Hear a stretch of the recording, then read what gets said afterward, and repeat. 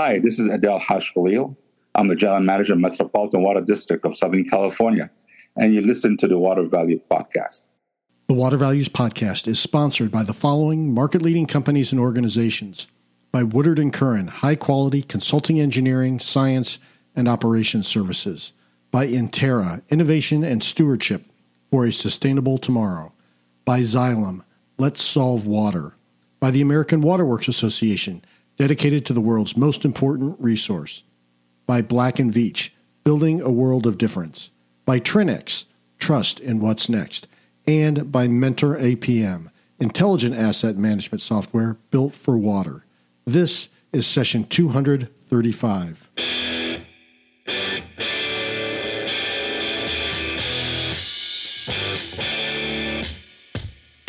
Welcome to the Water Values Podcast. This is the podcast dedicated to water utilities, resources, treatment, reuse, and all things water. Now here's your host, Dave McGimsey.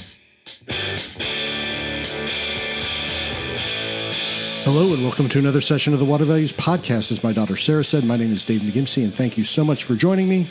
Well, we have a terrific show for you with one of the great water leaders in the United States. Today, Will Pickering, the CEO of the Pittsburgh Water and Sewer Authority, joins us.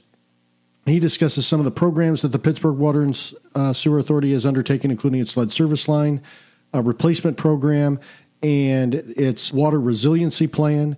A wide-ranging look at utility leadership is included as well as what I think is a very important discussion about utility trust building. I think Will is a fantastic guest. We had a great conversation. I truly enjoyed it. It was terrific getting to know Will a little better. So thank you, Will, for spending time with us and imparting some of your knowledge and insights in the water industry to us.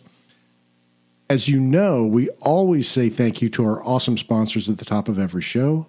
Woodard & Curran, Intera, Xylem, the American Water Works Association, Black & Veatch, Trinex, and Mentor APM. That is a terrific collection of impactful companies that have decided to support water industry thought leadership and education. So I thank you all. And I'd like for you, the listener, if you would please do me a favor.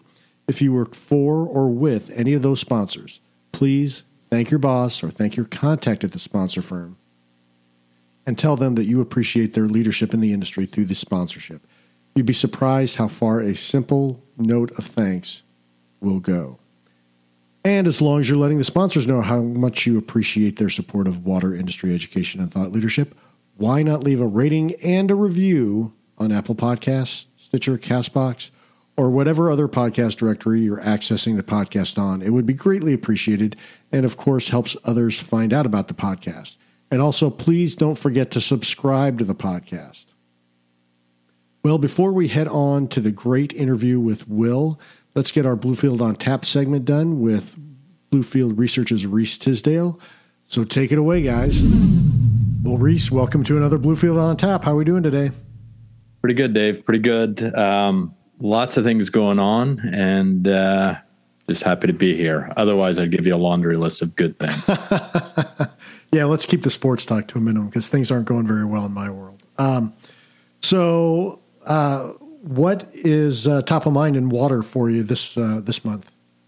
So there are a couple things, but this sort of came to my list of ideas or thoughts about what's happening. Is one, Bluefield, we just released our top companies in water sort of revenue analysis of 50 or so companies globally, sort of the state of the world, and then also our M&A wrap up of 2022, what happened, big deals, small deals, but also just overall counts. And so I thought I'd sort of shed some light on that and talk, because it's a bit of a barometer about the health of the sector and what people are thinking given the, I guess, if you want to call it, global market uncertainty. Yeah. So let's dive into the revenue projections, or not the revenue projections, but the revenue analysis. Yeah. So, I think, as a whole, like I said, we look at this, and I'm sure we probably already talked about this, but we typically look at about 50 or so companies that sort of, from quarter to quarter, and what their water-related revenues are, what they're talking about as far as stresses. And amazingly, of the 50 for their annual revenues from 2022, only 4 of them are down. And so just to put it in perspective, we're talking companies, these 50 companies represent about $288 billion in total revenues, of which about 22% of that is water related. So these are obviously the big players, as you could think of, like the Veolias, the Itrons, the Bentleys, the Fergusons of the world, as well as sort of the investor in utilities like American Essential, San Jose Eversource, et cetera. Got it. And so what can we divine by those revenue numbers being up? And is there any kind of long-term trends that you think are being fulfilled in there? Well, I mean, I'd say just even stepping back, looking at the market as a whole, given that there have been, I think, did I read 175 to 200,000 tech layoffs over the past 6 to 12 months, which is pretty significant. So there's some real uncertainty. Is the water sector a market, given its maturity, given its stability? Is it an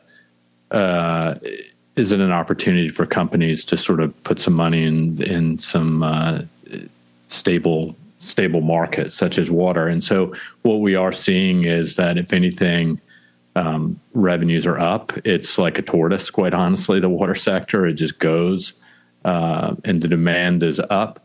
But also the other headwinds related to things like, the Colorado River. There's obvious stress on what's happening in the Western U.S. as well as Europe. And so companies are looking at water alongside sustainability measures to say, all right, well, maybe, what's happening there.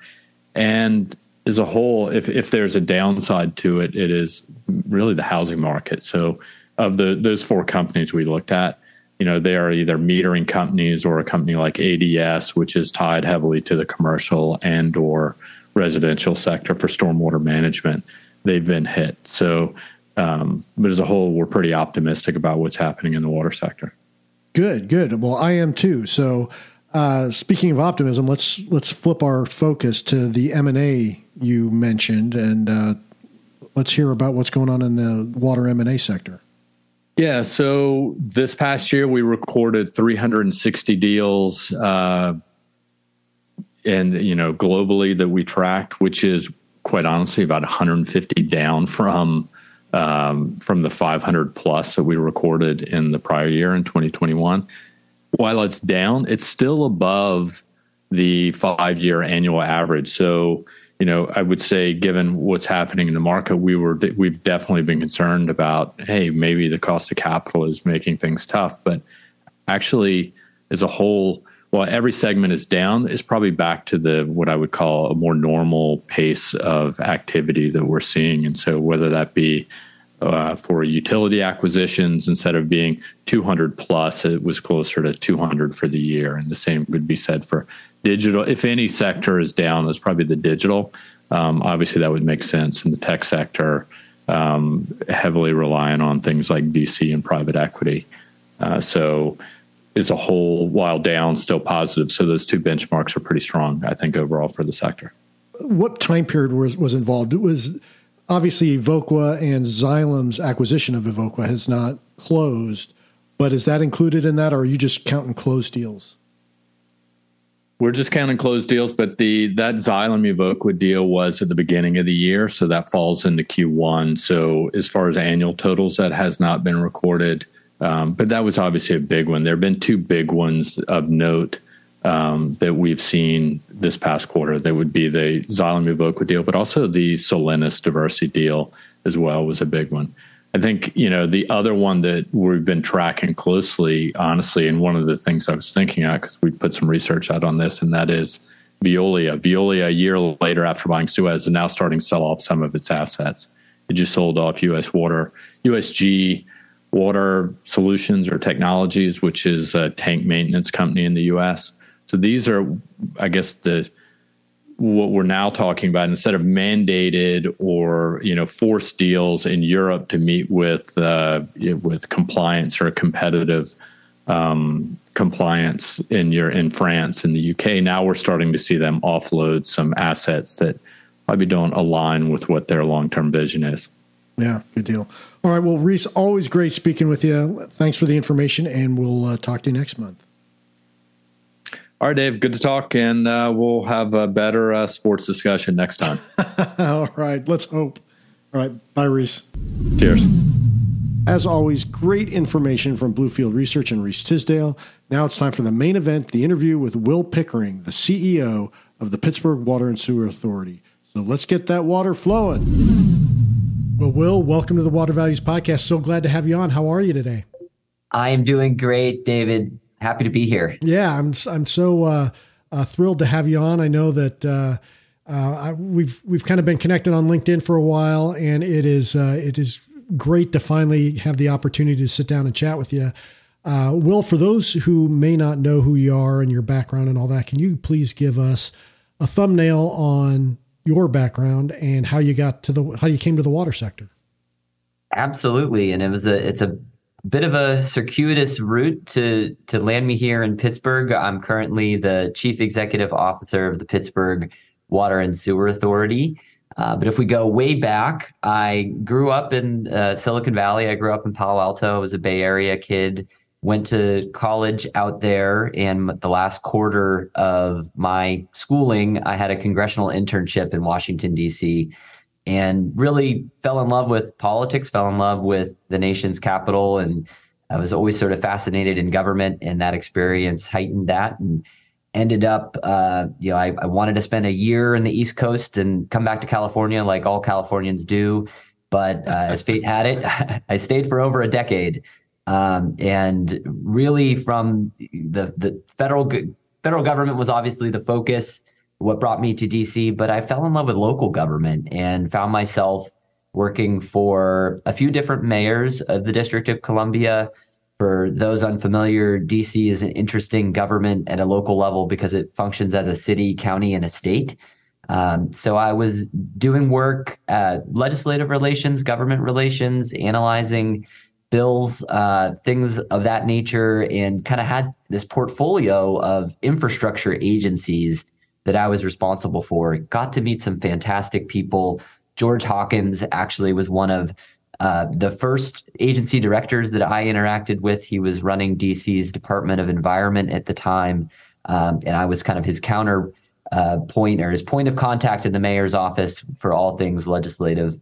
And meeting interesting people like him, he then obviously moved on to DC Water, and I was always fascinated with infrastructure, public works, trying to figure out how things worked, why they worked in a municipal environment, and got sucked into the orbit of water and wastewater. DC had a lot going on at the time and still does with respect to their water and combined sewer overflow programs.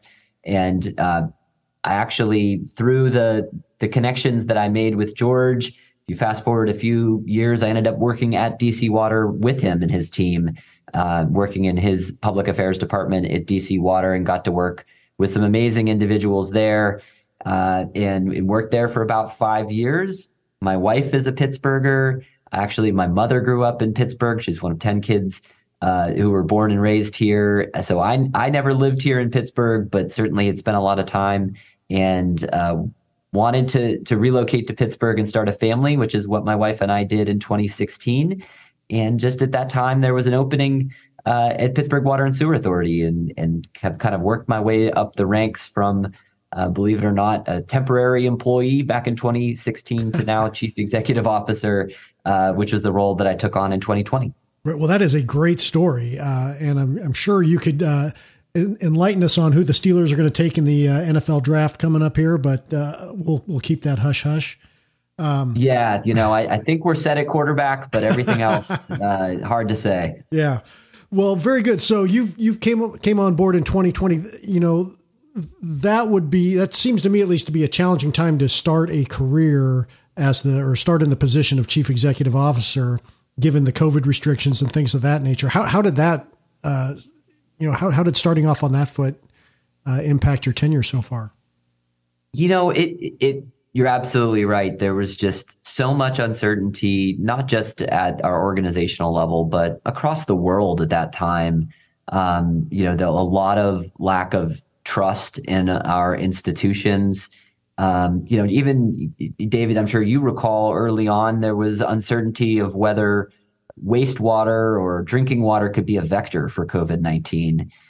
So navigating that as a relatively new leader was certainly trial by fire. I did have the benefit of knowing a lot of my colleagues prior to taking on the new responsibility of serving as chief executive officer, which I think helped in a lot of ways. The team that I inherited has been a fantastic one, and we've built on it from that point a few years ago.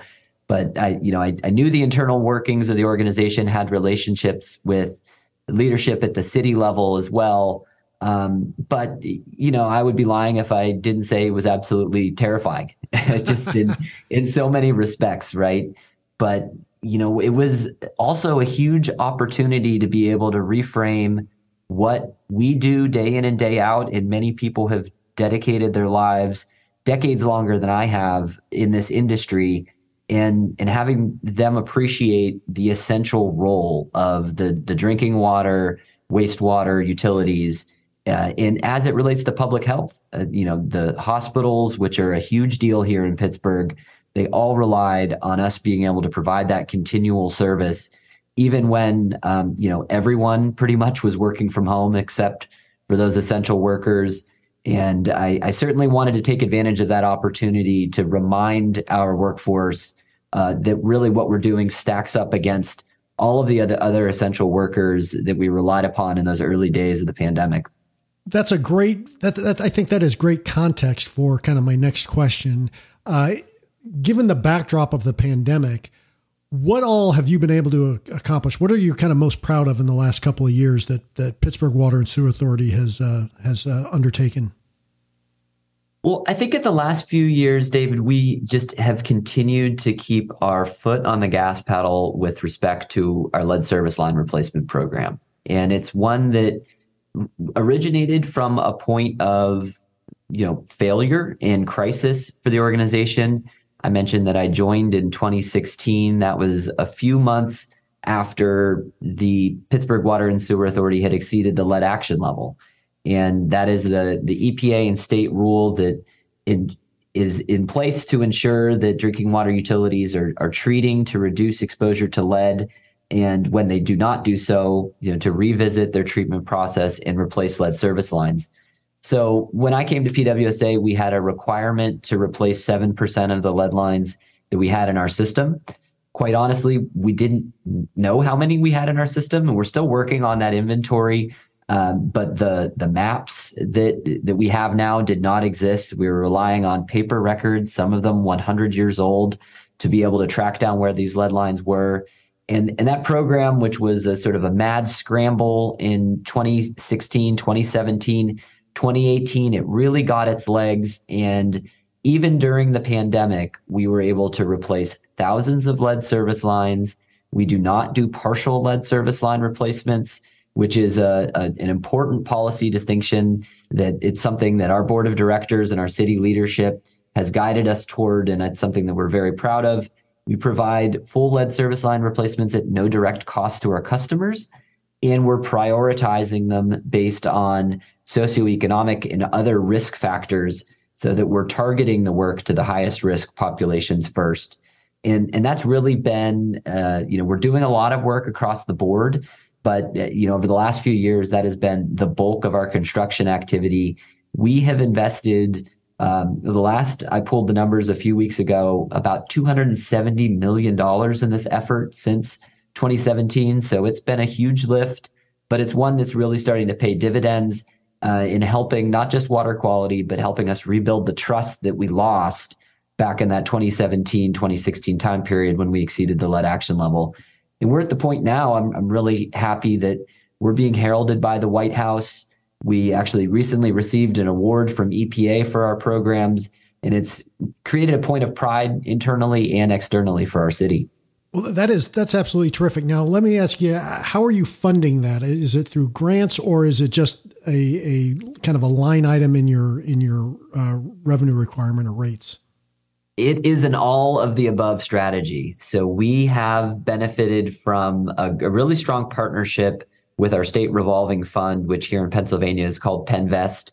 So the majority of the funding that they're able to give to us is low interest loans. However, on the lead service line replacement, component of our work, they have been able to allow us to tap into grant funding. And then some of the gap funding that we have in between is issued either through traditional municipal bonds or other rate sources. But the federal government, through EPA's revolving funds, have helped us be able to finance this work in a way that we wouldn't have otherwise been able to do. And we're really excited for the funding that's available in the bipartisan infrastructure law to help us get to a point where we can replace all of the lead service lines. We've replaced 10,000. We think we have maybe about 8,000 left, and we're going to continue to avail ourselves of that. Our priority is grants, because those are dollars you don't need to pay back. But we also will take advantage of financing programs to minimize the cost to our ratepayers for this very expensive work. Great. Now, I'm sure you've got other things that you're very proud of over in Pittsburgh. So what are some other accomplishments that you'd like to highlight? Well, we have been really hard at work at taking a look at our water distribution and storage systems. So for those unfamiliar with Pittsburgh, we at one point were the industrial lifeblood of the country. We had a population more than double that we have today. We had water-intensive industries like the steel industry. And so our water system that was designed by brilliant engineers over a century ago, it was not designed for the city that sits here today, which is a wonderful, very advanced city focused on robotics industry and education and medicine. But we have a lot of excess capacity. And because of our industrial roots, the water system really was built 100 years ago. And unfortunately, there was not a lot of attention to the maintenance of it. So we've had to go back and revisit our water treatment plant, our reservoirs, the mains that take that treated water and they force it uphill to our reservoirs, our pump stations. All of those major components are due for upgrades. And we were, even in the last year, able to make a lot of progress toward that. We replaced the liner and cover of one of our very large reservoirs, and we were able to rehabilitate one of the two large diameter water pipes that feeds that reservoir. And we are all building toward, there's a series of projects that are dependent on one another to allow us to make a final investment at our treatment plant and replace our clear well, which is the last step of our disinfection process before drinking water is distributed to customers. And this is a massive holding tank buried underground that is a single cell that is 120 years old. And we know we need to replace this structure, but because it is that last step, there's no easy way to take it offline until we update our pump stations, we bypass that and have a temporary clear well, and we do some upkeep on those rising mains so that we have redundancy in our system. So our goal through what this series of projects we're calling our water reliability plan is for us to have a drinking water system that's the right size, that provides redundancy, and in essence, it's going to be a new system that's not going to serve our current generation, but it's going to serve our children and potentially their children, since we know that these assets can last up to 100 years. The projects you've identified, the lead service line replacement, the water reliability plan, those seem to be like projects that, and I think you've mentioned this, is it builds or rebuilds the trust with your customer base. Can you talk a little about how not only how the projects have helped you rebuild that trust, but what else has helped you rebuild that trust with your customer base? Yeah, it's difficult being a utility leader. I think, a lot of literally what we do is buried underground, and some see kind of staying out of the news or out of the limelight as a sign of success. That kind of, if you're not hearing any complaints, you can, you're doing a good job. And really, we know because of the amount of investment that we are currently making and will need to make into the future, we need to be public. We need to be honest. We need to be transparent with our customers and talk about the work that we're doing, the impact they're going to have on them. The team that we have been able to build over the last few years has certainly helped us have consistency. When I joined the authority, there was an interim executive director, there was another interim leader. So unfortunately, we were an organization that suffered from a lack of sustained leadership, and that is no longer an issue for the utility. And I think it's one that the public can appreciate, that there is a vision set forth through these water reliability plans and our goal to replace all of our lead service lines that we have made progress with the same team here, with a team that's dedicated to being transparent.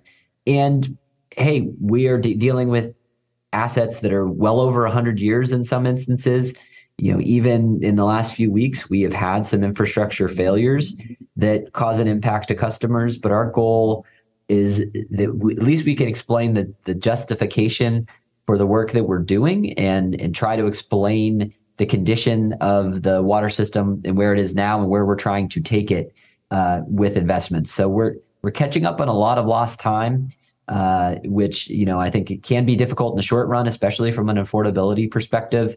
But given how important drinking water is, and I think we are at a point where our country, I think maybe more than ever, arguably values high quality drinking water and the safety of their drinking water. We really can't take a blind eye approach to some of these investments that really we should have been making over decades. So it's a long game, David, in terms of building that trust. It's one that, me as a communications and public policy professional and not a technical expert, I think it's one that suits me for the role of having to communicate the overall value of what we do, and then being transparent and being able to hear out our community members and our stakeholders when we're maybe doing something that they disagree with or need to learn more. It's opening the door to that two-way conversation. And like I said, it doesn't happen overnight, but I think we have been able to chip away at it. Yeah, I like your approach because, you recognize that it is, as you indicated, the long game. It takes a long time to build up your reputation. I just, as you were speaking, I was just remembering being a kid and having my dad say, it takes years to build your reputation and you can undo it with just one mess up. And just that's how delicate trust is. And so I think, building that trust takes a lot of time and you have to nurture it a lot. Otherwise you lose that trust very quickly. Oh, your father was a wise man. It's something we talk about all the time. And, because of the blood, sweat, and tears, it's taken us to get to the point where we're feeling a little better about our standing in the community. And don't get me wrong, we can always do more and we can always be better. For the things that we can control, we're going to do our best to make sure that we're open and honest and transparent with our customers, and responsive too, right? That I think that two-way conversation needs to be a part of it. But it's just, you're right. That one costly mistake can set you back, and you're back at scratch again. Can you address how technology has helped you build trust with your customer base? Absolutely. And, when I joined the organization, my focus was public affairs and, kind of the immediacy of the lead crisis in utilizing, back in 2016, 17, what was then a relatively novel, for at least here locally, social media channels of Twitter and using Facebook and social media, Nextdoor, trying to use some of the retail technology to be able to communicate with customers where they are. So, recognizing not everyone is on social media, but using those avenues when we can to spread important public health information or project details, outage information. That was something that we have really been able to build out over the last few years. And it's something now that I think most utilities do. A lot of customers now kind of take that for granted and they're expecting, text alerts directly, even if they change their phone number, we don't have it. So the expectations for customers and technology has changed. Now, if looking more inward from the way that we manage our work, we really we're reliant on some of the older ways of doing business. We had a lot of paper records. Work orders were written by hand and then scanned and given to various field departments. We now have a digital work order management system. We have been able to tap our GIS resources in some really unique ways. One of the areas that I'm really proud of, I mentioned how we're trying to focus on equitably replacing our lead service lines. So we will overlay census data or blood lead level data we have from our county health department to help prioritize which neighborhoods we want to focus on.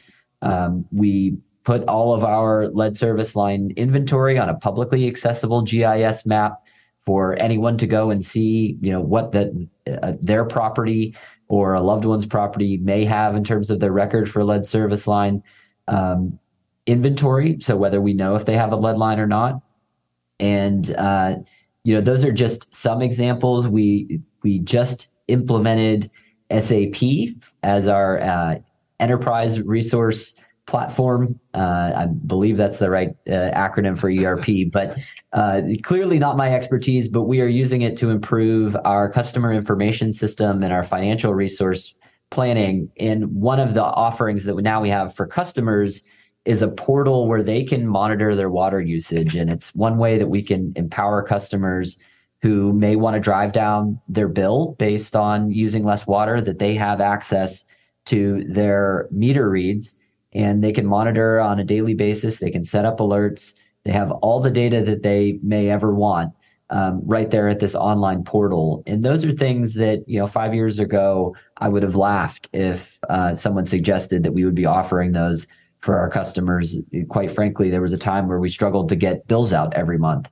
So we've really, through the adoption of technology and improved leadership in our customer service department and others, we've really embraced technology. But I do feel like we're scraping the surface. There's just so much out there. And David, I'm sure you get the emails too about all this interesting technology that's out there in the water industry.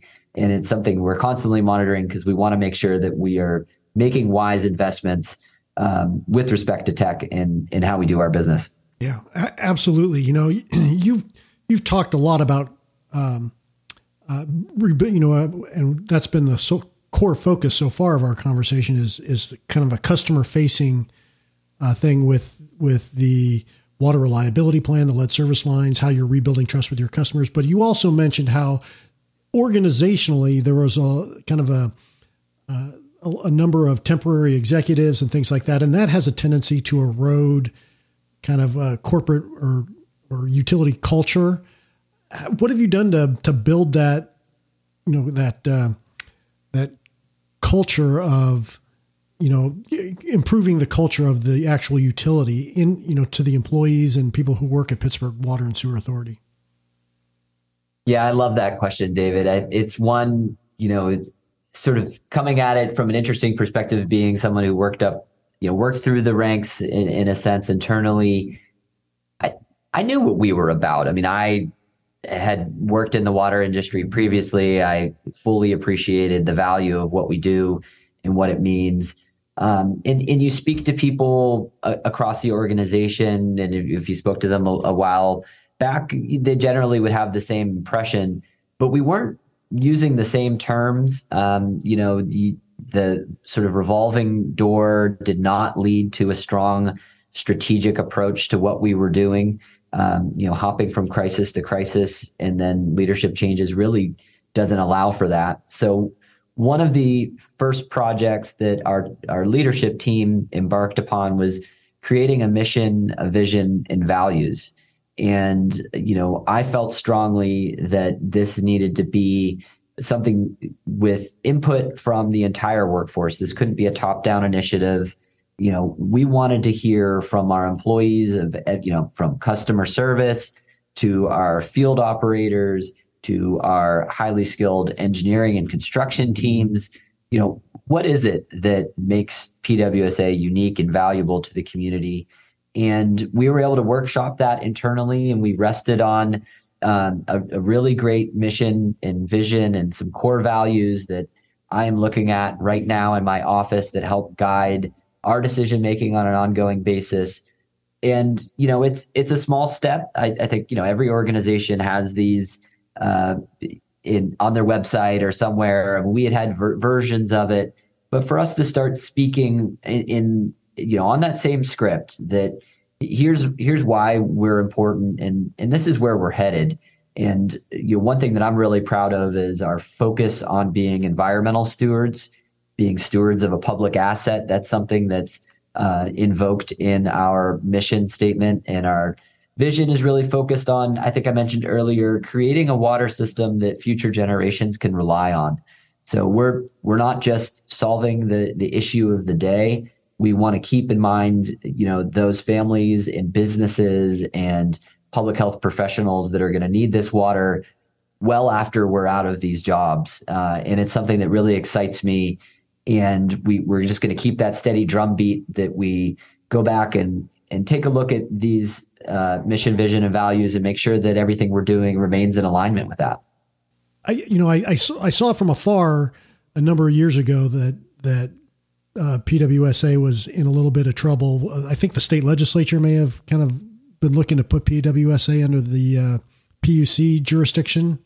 Yeah, it actually, so it did happen. Okay. In 2018, the state legislature passed a law making us the only municipal authority governed by the Pennsylvania Public Utility Commission. And it's really fascinating. I'm sure we could spend hours, especially with someone with your background, David, talking about this. But, there was a lot of fear that we would not be able to meet the same standards that investor-owned utilities, who traditionally are overseen by the PUC. There was fear that we couldn't meet those same standards, especially with the organization that existed back in 2018. And really what that oversight did is it forced us to up our game in a lot of respects, especially the policies and procedures for customer service, how we bill our customers, the volume of maintenance that we perform now out in the field. And, maybe most importantly, it took the rate making process to the PUC and away from our board of directors. So it did have an impact of depoliticizing at a local level, at least, the rate making process. So now we go through rate cases. There are 9-month-long procedural processes where we file our rate case and we then work it from there. We've been able to settle our rate cases in all of the instances that we've had with PUC, and they see the value in what we're doing. And by and large, they've endorsed our approach. We've been able to meet that new standard, and we've been able to take away some of the tension that is, absolutely understandable when you have a local board of directors that is asked to increase rates. Now that that's at the state level, there's a little bit of a air gap, we'll say, that's allowed us to get some sizable rate increases. But that is what has put us on the footing where we've replaced 10,000 lead lines, and that we have progress against our water reliability plan. So we're unique in a lot of ways. I think other municipal authorities don't like that we have succeeded, because we're now kind of seen as a potential model. But it's something that I'm proud that our team has met that challenge. And, it has changed the way that we operate. But I think by and large, it's just really required us to professionalize the organization. Yeah, you mentioned, a lot of fear internally as to whether or not you can meet the same standards as investor-owned utilities.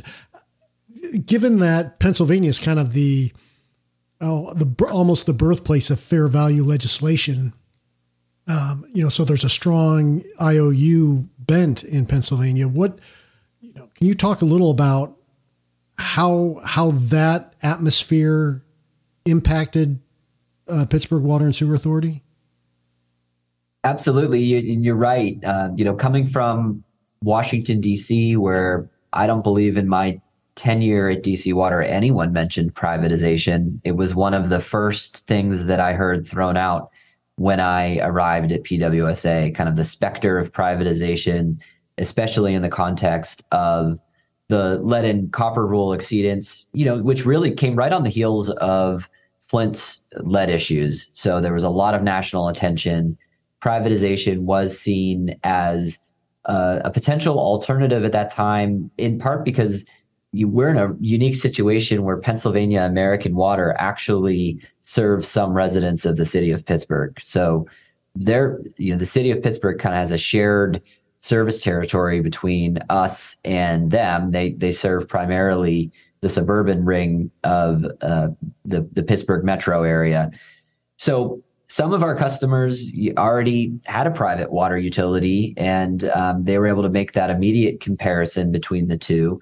The political players locally, while I was not part of those meetings, but I'm sure we're hearing from potential IOU suitors. And really, I think what it boiled down to was there was a lot of local advocacy that was adamant that we could pull this off with public leadership. And, the thought of losing access to a democratically appointed board of directors was something that was a point that was raised in a lot of the debates about the future of PWSA, losing control or losing that influence when it comes to rates and things like affordability programs.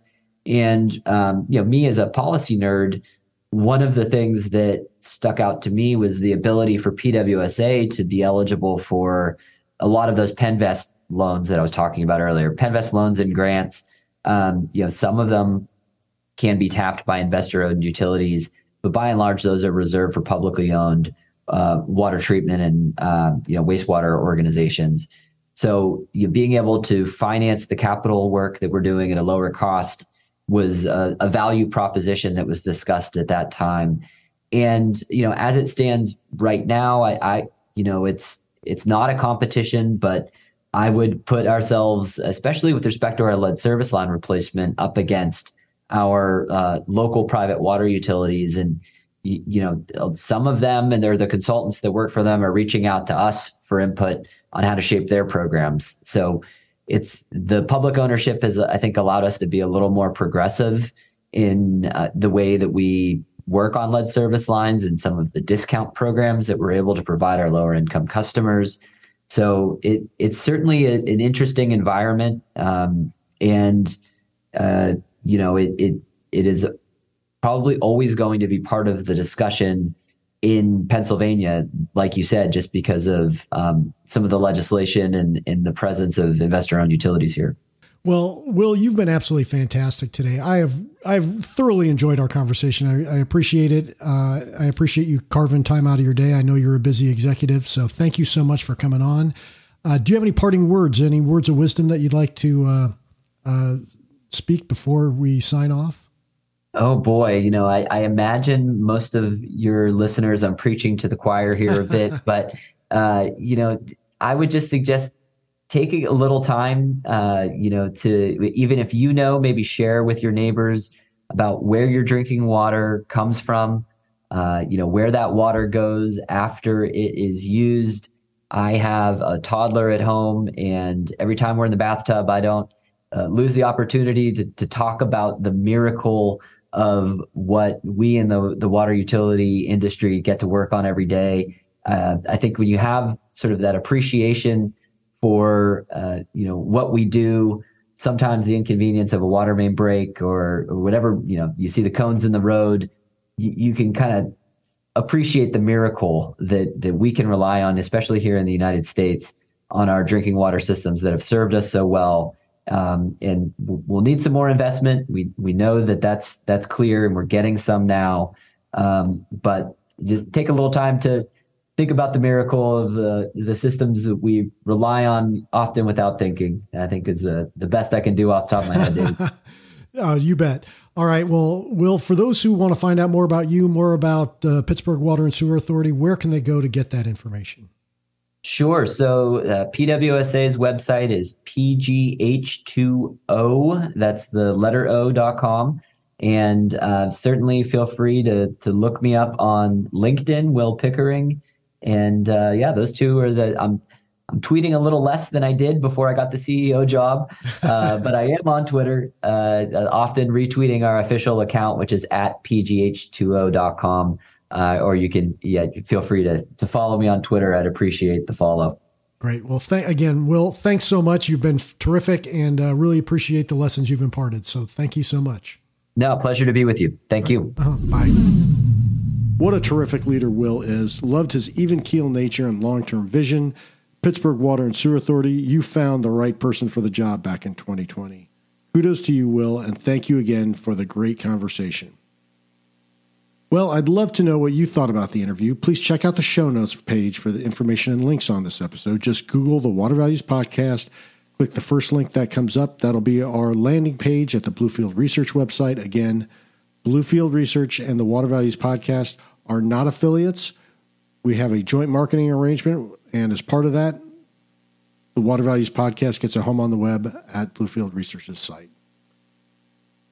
If you still use Twitter, you can tweet about the podcast using the hashtag Water Values and tweet at me using my handle at DTM1993. You can email me at david.mcgimpsey@dentons.com, and you can sign up for the newsletter at that landing page as well. Well, thank you for tuning in, and I hope you make it a great day. Plus, I want to give a huge thank you to our sponsors. Again, sponsors of the Water Values Podcast include Woodard & Curran, Intera, Xylem, the American Waterworks Association, Black & Veatch, Trenex, and Mentor APM. This show would not be possible without those great companies and industry leaders. And again, thank you for listening and for subscribing to the Water Values Podcast. Your support is truly appreciated. In closing, please remember to keep the core message of the Water Values Podcast in mind as you go about your daily business. Water is our most valuable resource, so please join me by going out into the world and acting like it.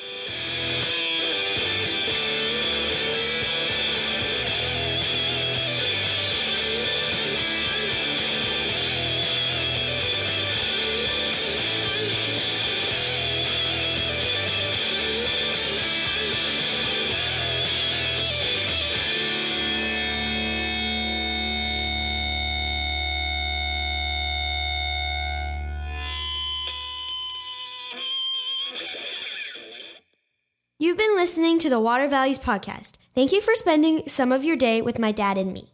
Well, thank you for tuning in to the disclaimer. I'm a lawyer licensed in Indiana and Colorado, and nothing in this podcast should be taken as providing legal advice or as establishing an attorney-client relationship with you or with anyone else.